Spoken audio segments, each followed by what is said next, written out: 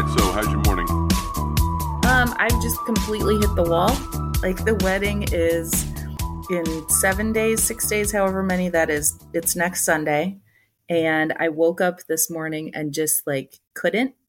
I think I've made too many decisions, checked too many things off the list, all of that kind of stuff. What kind of decisions?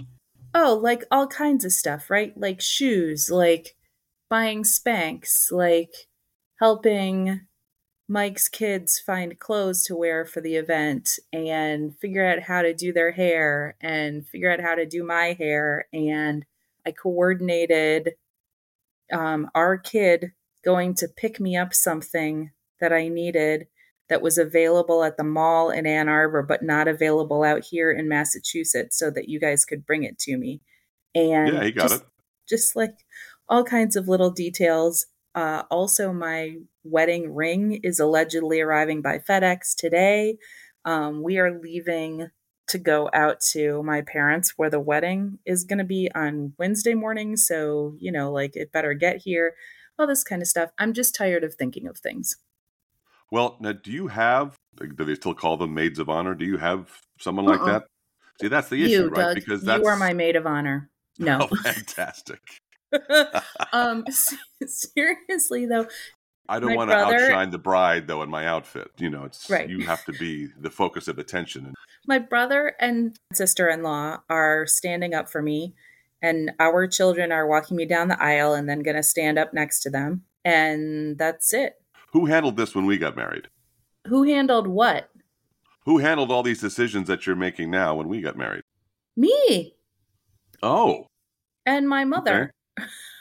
All right. My mom doesn't have any control over this wedding at all. Right. Like, she's not paying for it, none of that. And she hasn't been part of all of the decisions. So there's the little breakfast the morning after. She's hosting that and she's making decisions about that, but not the actual wedding. All right. Well, let me ask you this. So did you panic like this before our wedding? No, because I knew inherently that I was making the wrong decision. So there was nothing to do but just go forward. Well, see, this is my point, okay? I mean, if you're panicking now, isn't that a good sign? Maybe, but that doesn't mean that it's helping me get anything done today. You know what I mean? Like, I just am tapped out.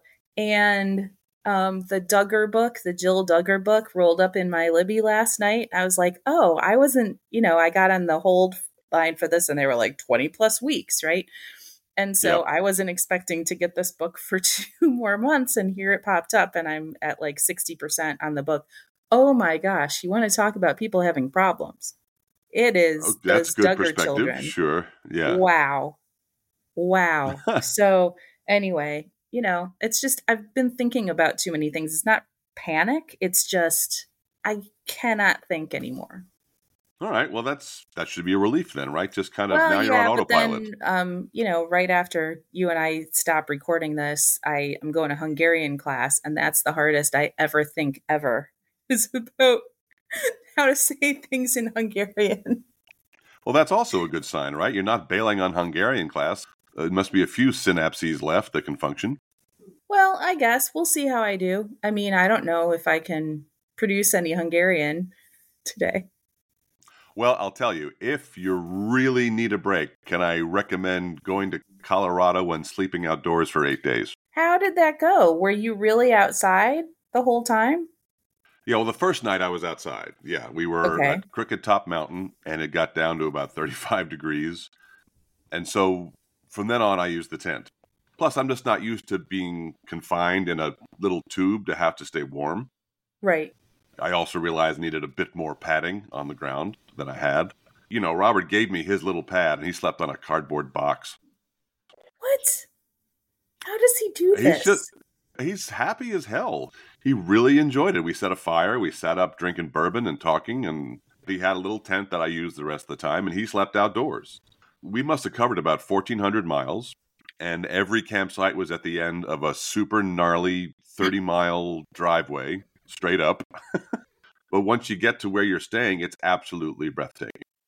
And there's no service. Wow. And it's just you and your son and your thoughts. And I'm telling you, that's the way it should be. I kind of want to get rid of my Wi-Fi. I kind of want to chuck my television. I do want to camp more after this. I really think that heading out for just 48 hours and nothing, and I mean nothing, that's the way to go. Well, good. That sounds cool. I'm glad you went on that trip. Well, let me tell you what your son's face looks like when he's heading down that same road, when it's time to come off the mountain and get some coffee. Oh my God. What? His truck has 2 handles to hang on to, and I use both.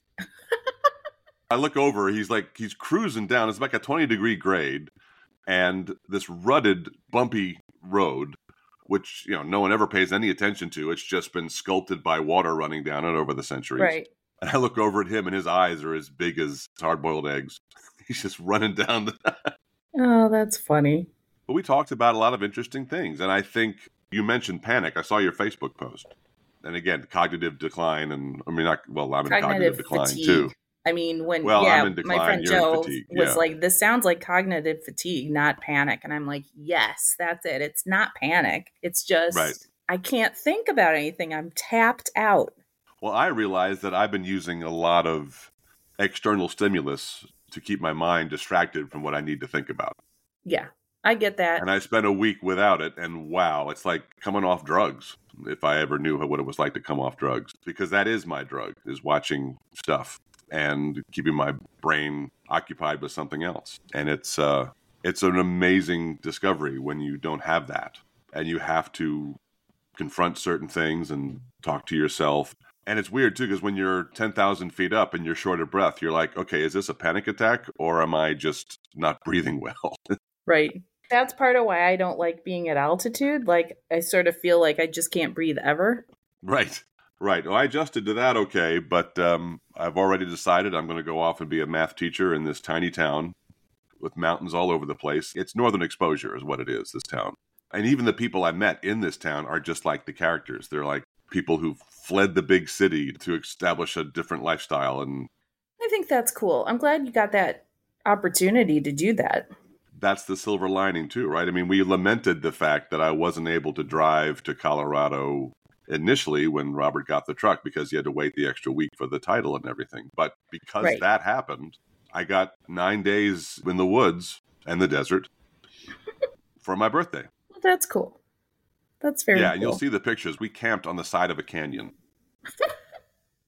Wow. Seriously, you wake up and it's a how many thousand feet drop? Are you done? It sounds like you're over this too. Yeah, I'm over this too. And we can't check in next week, right? Because that's the day after your wedding, and that's dumb. Right. Well, I mean, we could check in, but then we'd have to record and then post it, and you're going to be driving back from my wedding. Yes, I'll be on the road for 9 hours, yeah. So, I mean, we'll see how these check-ins go from now on. We might have to merge these two into the Wednesday offering just because I'm getting too busy, and you are too. Yeah, it's true. It's kind of cool how people hear your voice and think, they offer you work.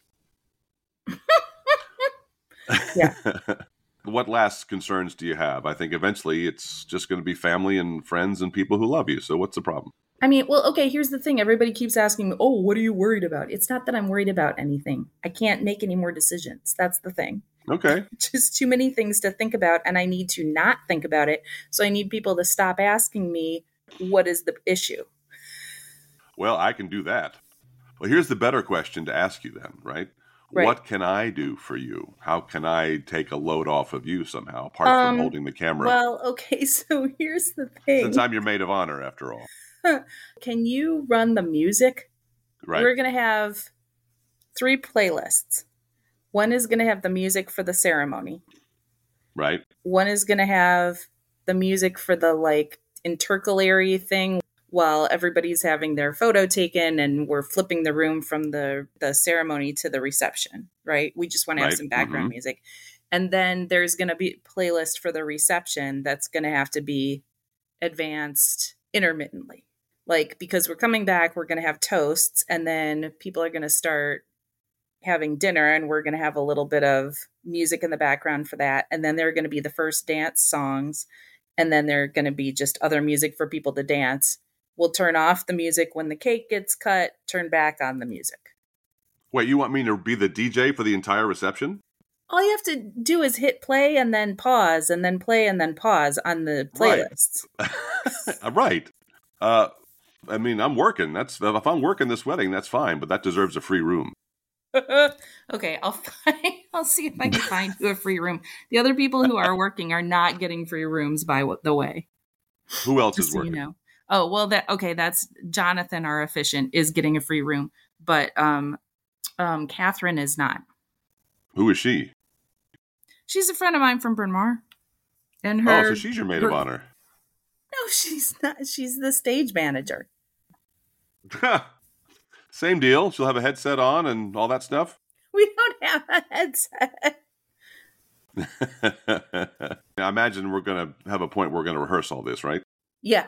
The rehearsal Right. is going to be sometime on Sunday, probably around 2:00 p.m. Well, again, if I can check on the room for you, if I can take anything off your plate for that, let me know. Right. Okay. So, yeah, I'm in cognitive decline, not in cognitive whatever you said. Complete cognitive meltdown. I don't remember. Yes. I don't remember words anymore, so Right. I'm fine. All right. Well, what else you got before we sign off? Not a whole lot. I mean, you'd rather read about Duggars than plan your own wedding. This is DEFCON 4. Well, I've been planning my own wedding for months and months and months and months and months. I'm done with it. Good. Tired of it. Well, that's all that matters. Yeah. That way you can just kind of slide into the rest of it from here on out. Right. Just rip out your sled and down you go.